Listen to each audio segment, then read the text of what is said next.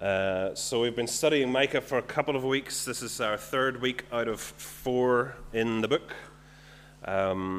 Micah, an Old Testament prophet, writing in the time when the nation of Israel was split in two, quite a while after the time of King David and those guys.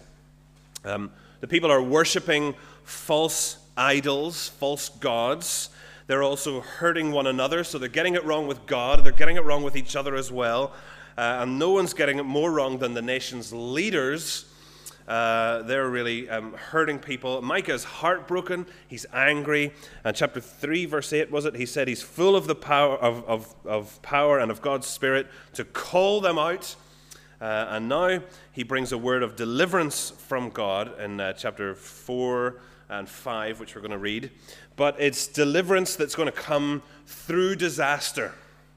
There's going to be pain in this reshaping process and remolding process. So chapter 4, verses 1 to 7 from last week promised this bright future, but it is through pain and through disaster that they're going to get to that. So let's catch the tail end of that promise of a bright future. We're going to read from chapter 4, verse 6 through to the end of chapter 5. So let's do that. So in that day, that future day, that bright future, in that day, declares the Lord, I will gather the lame, I will assemble the exiles and those I have brought to grief. I will make the lame a remnant, those driven away a strong nation. The Lord will rule over them in Mount Zion from that day and forever. As for you, O watchtower of the flock, O stronghold of the daughter of Zion, the people of God, in other words, the former dominion will be restored to you. Kingship will come to the daughter of Jerusalem. And then we're going to get a series of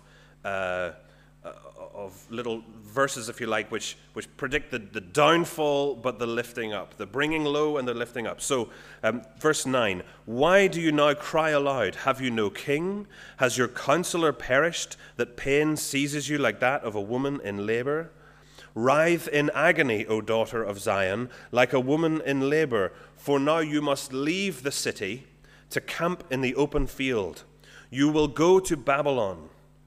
There you will be rescued. There the Lord will redeem you out of the hand of your enemies. But now many nations are gathered against you. They say, let her be defiled. Let our eyes gloat over Zion. But they do not know the thoughts of the Lord. They do not understand his plan. He who gathers them like sheaves to the threshing floor. Rise and thresh, O daughter of Zion, for I will give you horns of iron, I will give you hoofs of bronze, and you will break to pieces many nations. You will devote their ill-gotten gains to the Lord, their wealth to the Lord of all the earth. Again, another down and then up again in chapter 5. Marshal your troops, O city of troops, for a siege is laid against us. They will strike Israel's ruler on the cheek with a rod. But you, Bethlehem Ephrathah, though you are small among the clans of Judah, out of you will come for me one who will be ruler over Israel, whose origins are from of old, from ancient times. Therefore Israel will be abandoned until the time when she who is in labor gives birth, and the rest of his brothers return to join the Israelites. He will stand and shepherd his flock in the strength of the Lord, in the majesty of the name of the Lord his God, and they will live securely, for then his greatness will reach to the ends of the earth, and he will be their peace. Then we get a section which describes the victory of this ruler who is coming. So from verse 5, when the Assyrian invades our land and marches through our fortresses, we will raise against him 7 shepherds, even 8 leaders of men. They will rule the land of Assyria with the sword, the land of Nimrod with drawn sword. He will deliver us from the Assyrian when he invades our land and marches into our borders. The remnant of Jacob will be in the midst of many peoples, like dew from the Lord, like showers on the grass, which do not wait for man or linger for mankind. The remnant of Jacob will be among the nations, in the midst of many peoples, like a lion among the beasts of the forest. like a young lion among flocks of sheep, which mauls and mangles as it goes, and no one can rescue. Your hand will be lifted up in triumph over your enemies, and all your foes will be destroyed. In that day, declares the Lord, I will destroy your horses from among you and demolish your chariots. I will destroy the cities of your land and tear down all your strongholds. I will destroy your witchcraft, and you will no longer cast spells. I will destroy your carved images and your sacred stones from among you. You will no longer bow down to the work of your hands. I will uproot from among you your Asherah poles and demolish your cities. I will take vengeance in anger and wrath upon the nations that have not obeyed me. This is difficult material, but it is God's word, and it will speak to us today, and we trust him for that. I wonder if you are a creative sort of person, maybe good with your hands, good with an idea. Are you the sort of person who can take what someone else might think to be scrap and turn it into something beautiful or something useful? Reduce, reuse, and recycle. That's the modern mantra, isn't it? And rightly so. There is a finite amount of raw material. Making things costs time and money and effort and energy. And maybe you're the sort of person who knows how to take, the end of odd candles and melt them down into a new candle, or you repurpose your old egg boxes to be planters for seeds for the summer, or you thought about buying a bird feeder and then you saw something around the house you could use to make one from. In other industries, this is happening all the time. In the auto industry, you can take old car batteries and you can take the lead and reforge that into new battery plates. You can take the plastic casing and melt that down and make new casings. You can take the acid and convert it into, stuff that's used for detergent, I think it is. So all the time, things are being destroyed to be remade. And that's really what's going on in Micah chapters 4 and 5. In the heavenly vision of Micah chapter 4, in the verses we covered last week, we saw a glimpse of this kind of repurposing. We saw God establishing his rule and his peace so that nations who were previously at war would come together and beat their swords into plowshares and their spears into pruning hooks. I'm not a farmer, maybe you're not either, but in other words, the weapons of war were being repurposed as the tools of agriculture, and items that were made to destroy were converted into those fueling prosperity. But for this heavenly vision to become a reality, God must start by repurposing and recasting his own people. Like the weapons of war, the people themselves are at each other's throats, with exploitation and injustice running rampant. They need to be remade. Sin has corrupted all of us. We all need to be remade, recreated, renewed. For that, God's people need to be broken apart. They need to be melted down under intense heat and pressure, and only then can they be reforged and restored. And I think we'll see that it's the same for us. Our fallen human allegiance to sin needs to be broken and replaced with an allegiance to God's King. And our fallen human reliance on ourselves needs to be broken and replaced with a new reliance on God's Savior. God's people need a new Savior and a new King. We need a new Savior and a new King. And so let's get into Micah 4 and 5, and we'll see there that first, to save us, God must first break our rebellion.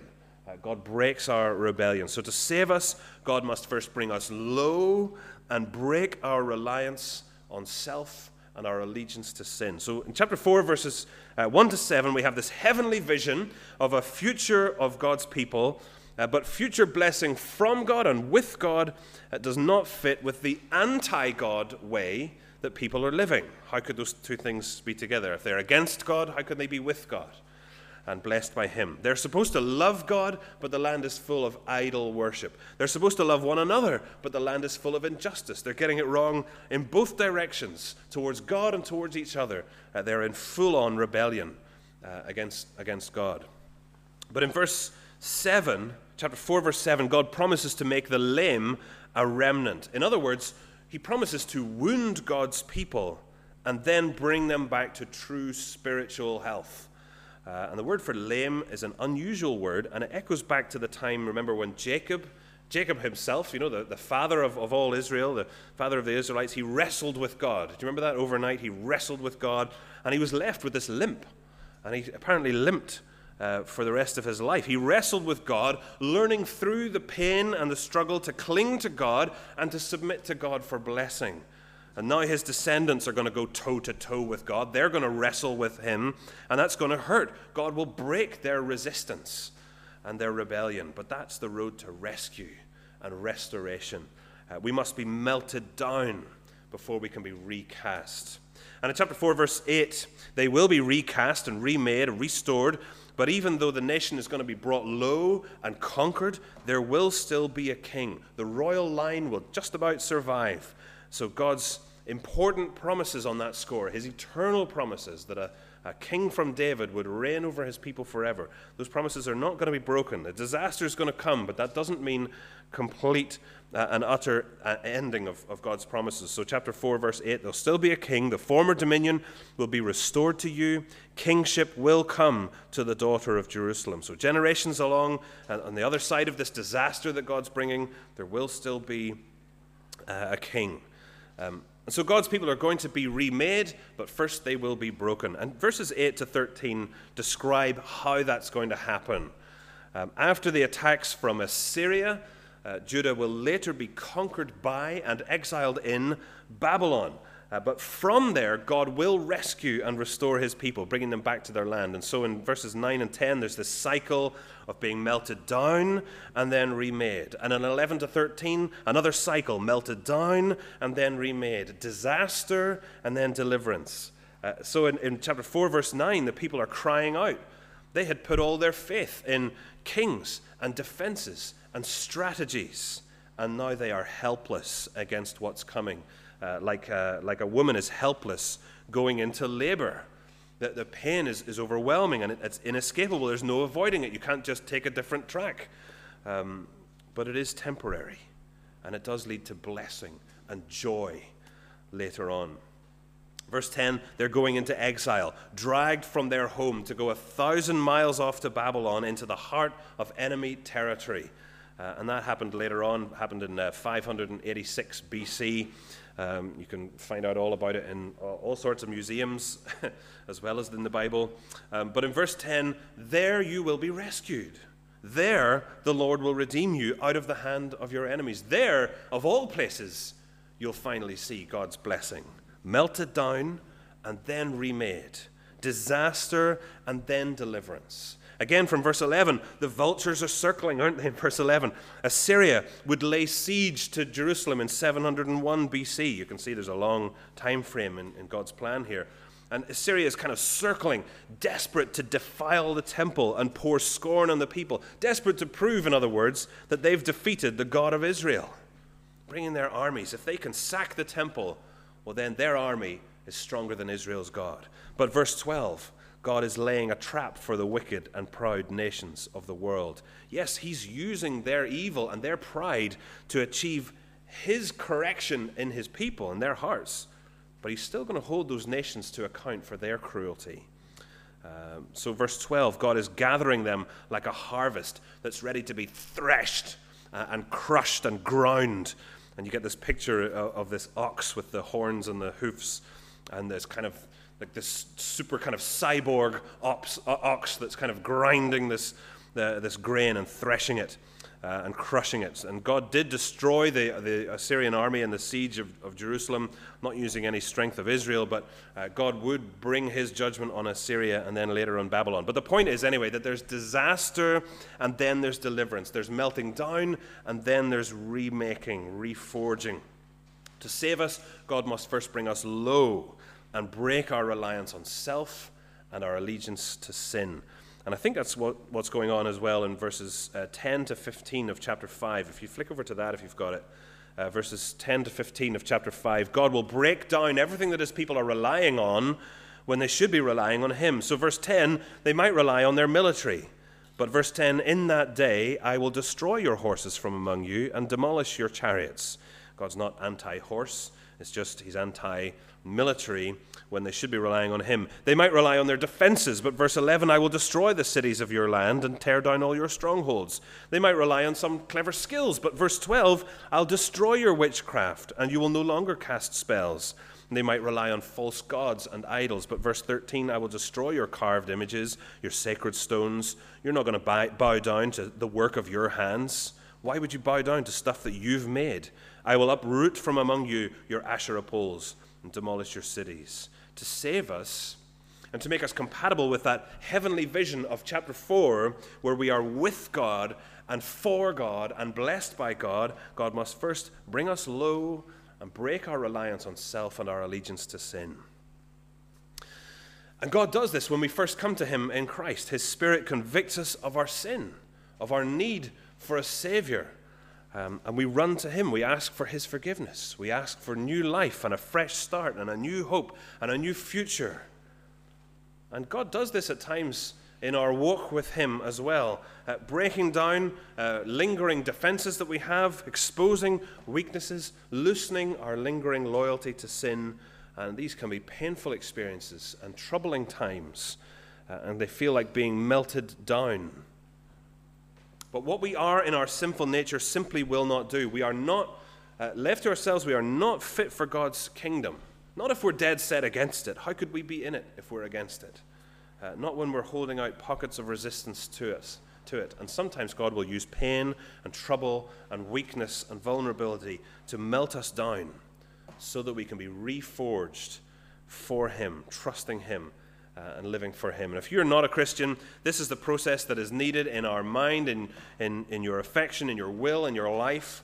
You need God to bring you low, to expose the deep unpleasantness of a self-centered life, a life of worshiping other things, whatever you fancy, of perhaps hurting other people. God will bring us low. And sometimes even in our walk with him, there are other rough edges in us that need to be chipped off and chiseled off. There is pruning to be done, if you want to gather all the metaphors. There's pruning to be done, correcting, training, redirecting. And these may be deeply painful experiences.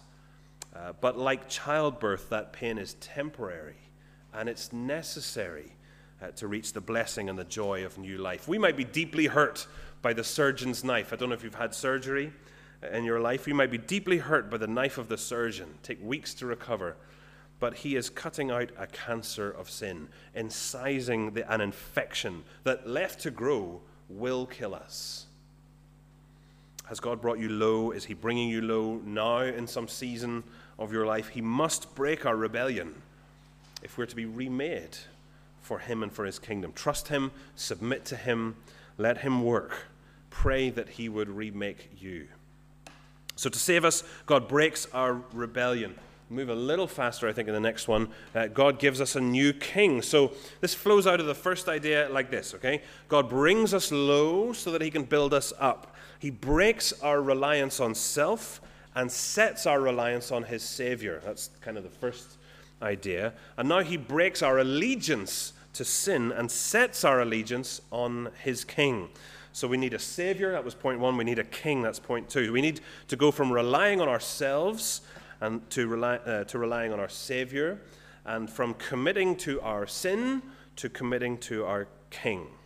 Okay, medical science is incredible, isn't it? I was reading a note just recently about heart transplants. If you have a heart problem that just cannot be addressed and managed by medications and other interventions, it is possible in this day and age to have a heart transplant, to have your heart removed and replaced by a heart from a suitable donor. And apparently with the right care afterwards, your chances of decent health are pretty good. I'm surprised enough to read. And you get all the super emotional stories, don't you, of, someone who's received a donor's heart going to meet the donor's family, and they can put their ear to the chest and hear the heart of their loved one still beating, still giving life to someone who so desperately needed it. It's incredible. And we're talking about something like that today. We're talking about pain, but we're talking about a good thing. God cutting out a dead heart and donating to us a healthy, life-giving heart in its place. Of course the surgery is painful. Of course it feels awful. But the result is life and hope and health. And so, as before, chapter 5 opens with the same pattern of disaster and then deliverance. The old heart cut out and the new one transplanted in. So God's crumbling people are being being melted down and then remade. So verse 5, or chapter 5 rather, starts with on the downward slope, doesn't it? Marshal your troops, O city of troops, for a siege is laid against us. Disaster's coming. Jerusalem is laid siege in 701 BC. Assyria kind of washed in like this great flood right up to the walls of the capital, kind of captured every village and every town, right up to the walls of Jerusalem. All of Israel's reliance on defenses and troops came to nothing. It was useless. It was like a humiliating slap in the face for the king. Verse 1, they'll strike Israel's ruler on the cheek with a rod. How embarrassing when you've spent years building your defenses and the Assyrians have just washed right up to your front door as if they weren't even there. But God has promised that he will put his king in place to rule forever. And so verse 2, you, Bethlehem Ephrathah, Ephrathah is like the region around Bethlehem, though you are small among the clans of Judah, out of you will come for me one who will be ruler over Israel, whose origins are from old, from ancient times. So this isn't just any king. It's not just you'll have some sort of second-rate king. This is a king in the tribe of David, born in the town of King David, to be the new King David. But he's clearly, obviously, more than David as well. This is someone from ancient times, from before David. This is the Messiah, the Christ, God's eternal king, not just a king who points back to the good old days of King David, but one to whom David himself pointed, one for whom King David was just a warm-up act. Don't know if you've been to any concerts recently since the pandemic ended. Quite often you go to a gig, there's a warm-up act, isn't there? And maybe you struggle to remember, even by the time you're going home, who that even was. What was the name? Don't know. And if you didn't buy something with their name on it, you have no idea. But sometimes you get this warm-up act, and sometimes they're really great. King David, they thought, was the absolute pinnacle. Turns out he's just the warm-up.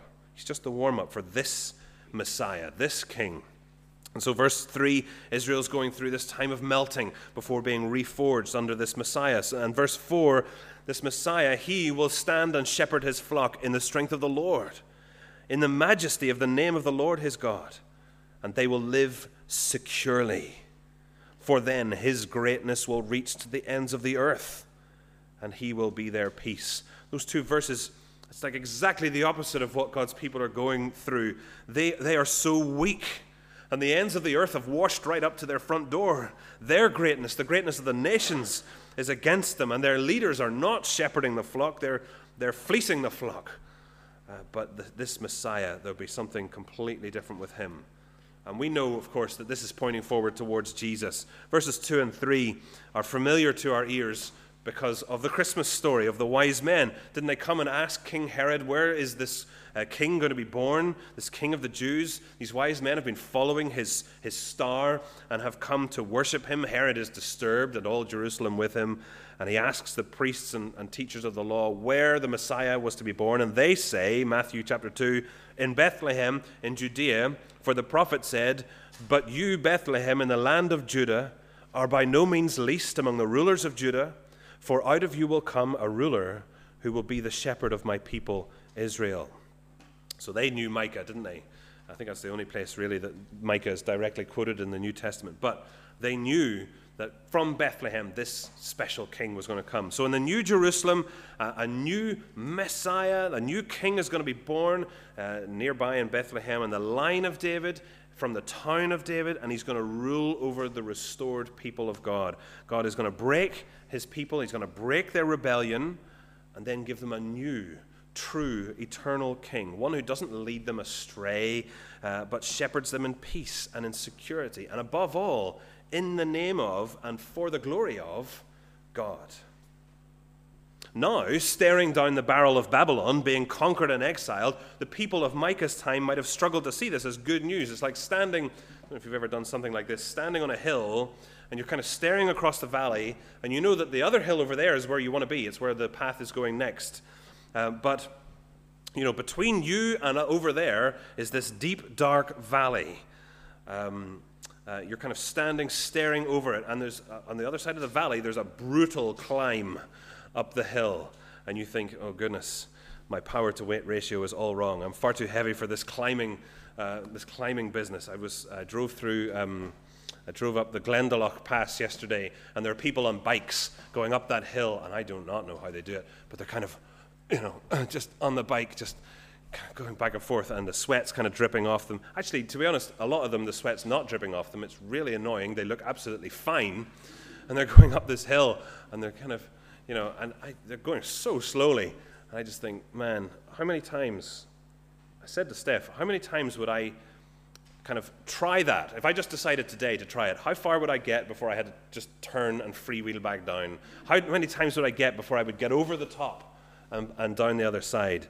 That kind of, it's horrible looking up that climb and thinking, that's what I've got to try and do. It's going to be painful. And that's what's happening with God's people. They've got a lot ahead of them, and it's going to be so painful, but it's good news. It's brilliant news. In chapter 3, Micah said that the influence of the leaders of God's people was like being tortured. It's like they were eating their own people alive, piece by piece, like the worst of what their enemies could do. And now here comes a leader who is truly good and just and strong and pure and kind and generous and more.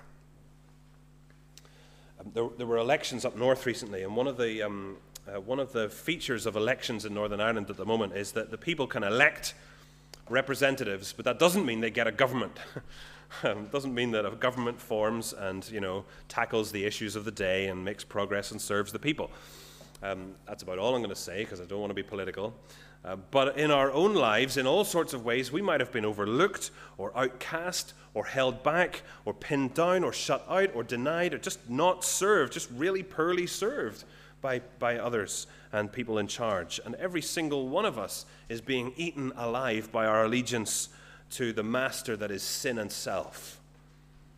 That allegiance to sin and self eats us alive. It promises everything, and it breaks every promise. It delivers nothing good and delivers everything bad. But in Jesus, we have a new king and a new allegiance, someone who loves us, who serves us, who helps us, who blesses us, who leads us, who sticks with us, and who brings us home.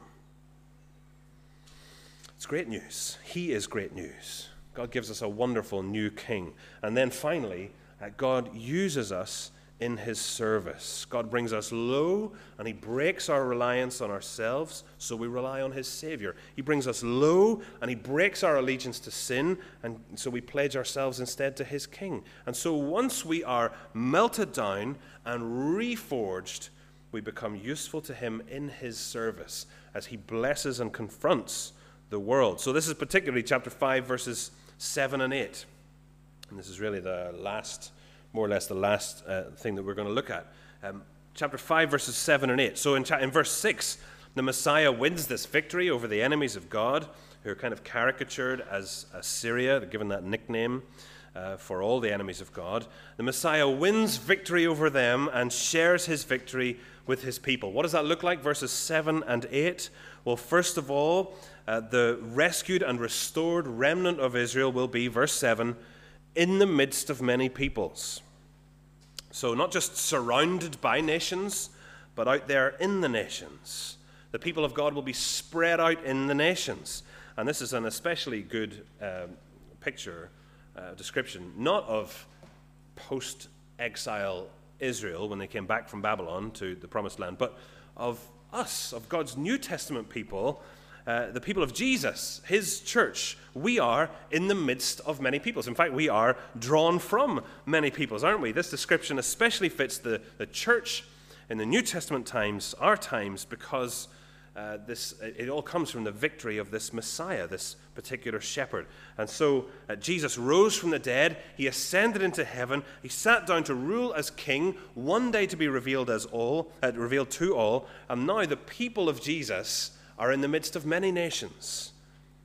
And the people of God spread out in the world have two main influences in the world among the people we meet. And this is verses 7 and 8. So for some, we carry life. So verse 7, the remnant of Jacob will be in the midst of many peoples, like dew from the Lord, like showers on the grass. Spring was a little bit dry this year, wasn't it? A couple of months, it was quite dry, not so much now. But, after a dry spring, a good wet weekend just gets everything growing, and just growing like mad all of a sudden. Suddenly the grass is growing so fast you can almost watch it. There are weeds sprouting from everywhere you don't want weeds sprouting from. And in the soil of Israel, the dew and the showers brought the moisture needed for seeds and crops to just burst into life. And for some people, as we meet them out in the nations, we carry the life-giving news of Jesus like a spring shower. Of course, it's under God's control. It's not ours. So verse 6, we are like the dew and the showers, which do not wait for man or linger for mankind. So it is God's control to bring life. But we carry life. We carry the life-giving water of the gospel. And God uses that to bring life according to his will. For others, though, verse 8, we carry death. Verse 8, the remnant of Jacob will be among the nations, in the midst of many peoples, like a lion among the beasts of the forest, like a young lion among the flocks of sheep, which mauls and mangles as it goes, and no one can rescue.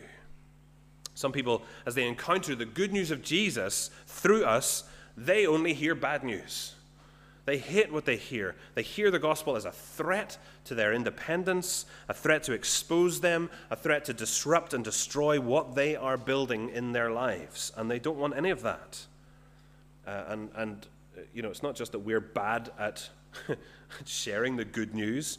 The apostles themselves has this experience. So Paul wrote in 2 Corinthians, if you want to write it down where it is, it's 2 Corinthians 2, 14 to 16. It says, Paul says, "Thanks be to God who always leads us in triumphal procession in Christ, and through us spreads everywhere the fragrance of the knowledge of him." That sounds great. But then he says, "For we are to God the aroma of Christ among those who are being saved and those who are perishing. To the one we are the smell of death, to the other the fragrance of life." And who is equal to such a task? And we echo that, don't we? Goodness, who's equal to this? Paul says that we are the aroma of Christ, but we are either received as the scent of life or the stench of death. And ultimately, verses 9 to 15, God will save his chosen people. He will build his church. He will establish his rule, both among everyone who has come to be desperate for it and on everyone who is dead set against it. I don't know how you feel about being the stench of death. I recently telling this story. I recently parked the car, I parked the car, and I stepped out, and I was standing beside the car, trying to find change to pay for the pay and display and get a ticket. And I was fumbling about in my pocket, and I noticed a bad smell, And it turns out that right beside the car, just on the road, just beside the footpath, just right beside the driver's door, was a squashed rat. And it took me a while to recognize that's what it was, because really only the tail was identifiable. The rest was very, very flat and had obviously been so for a little while.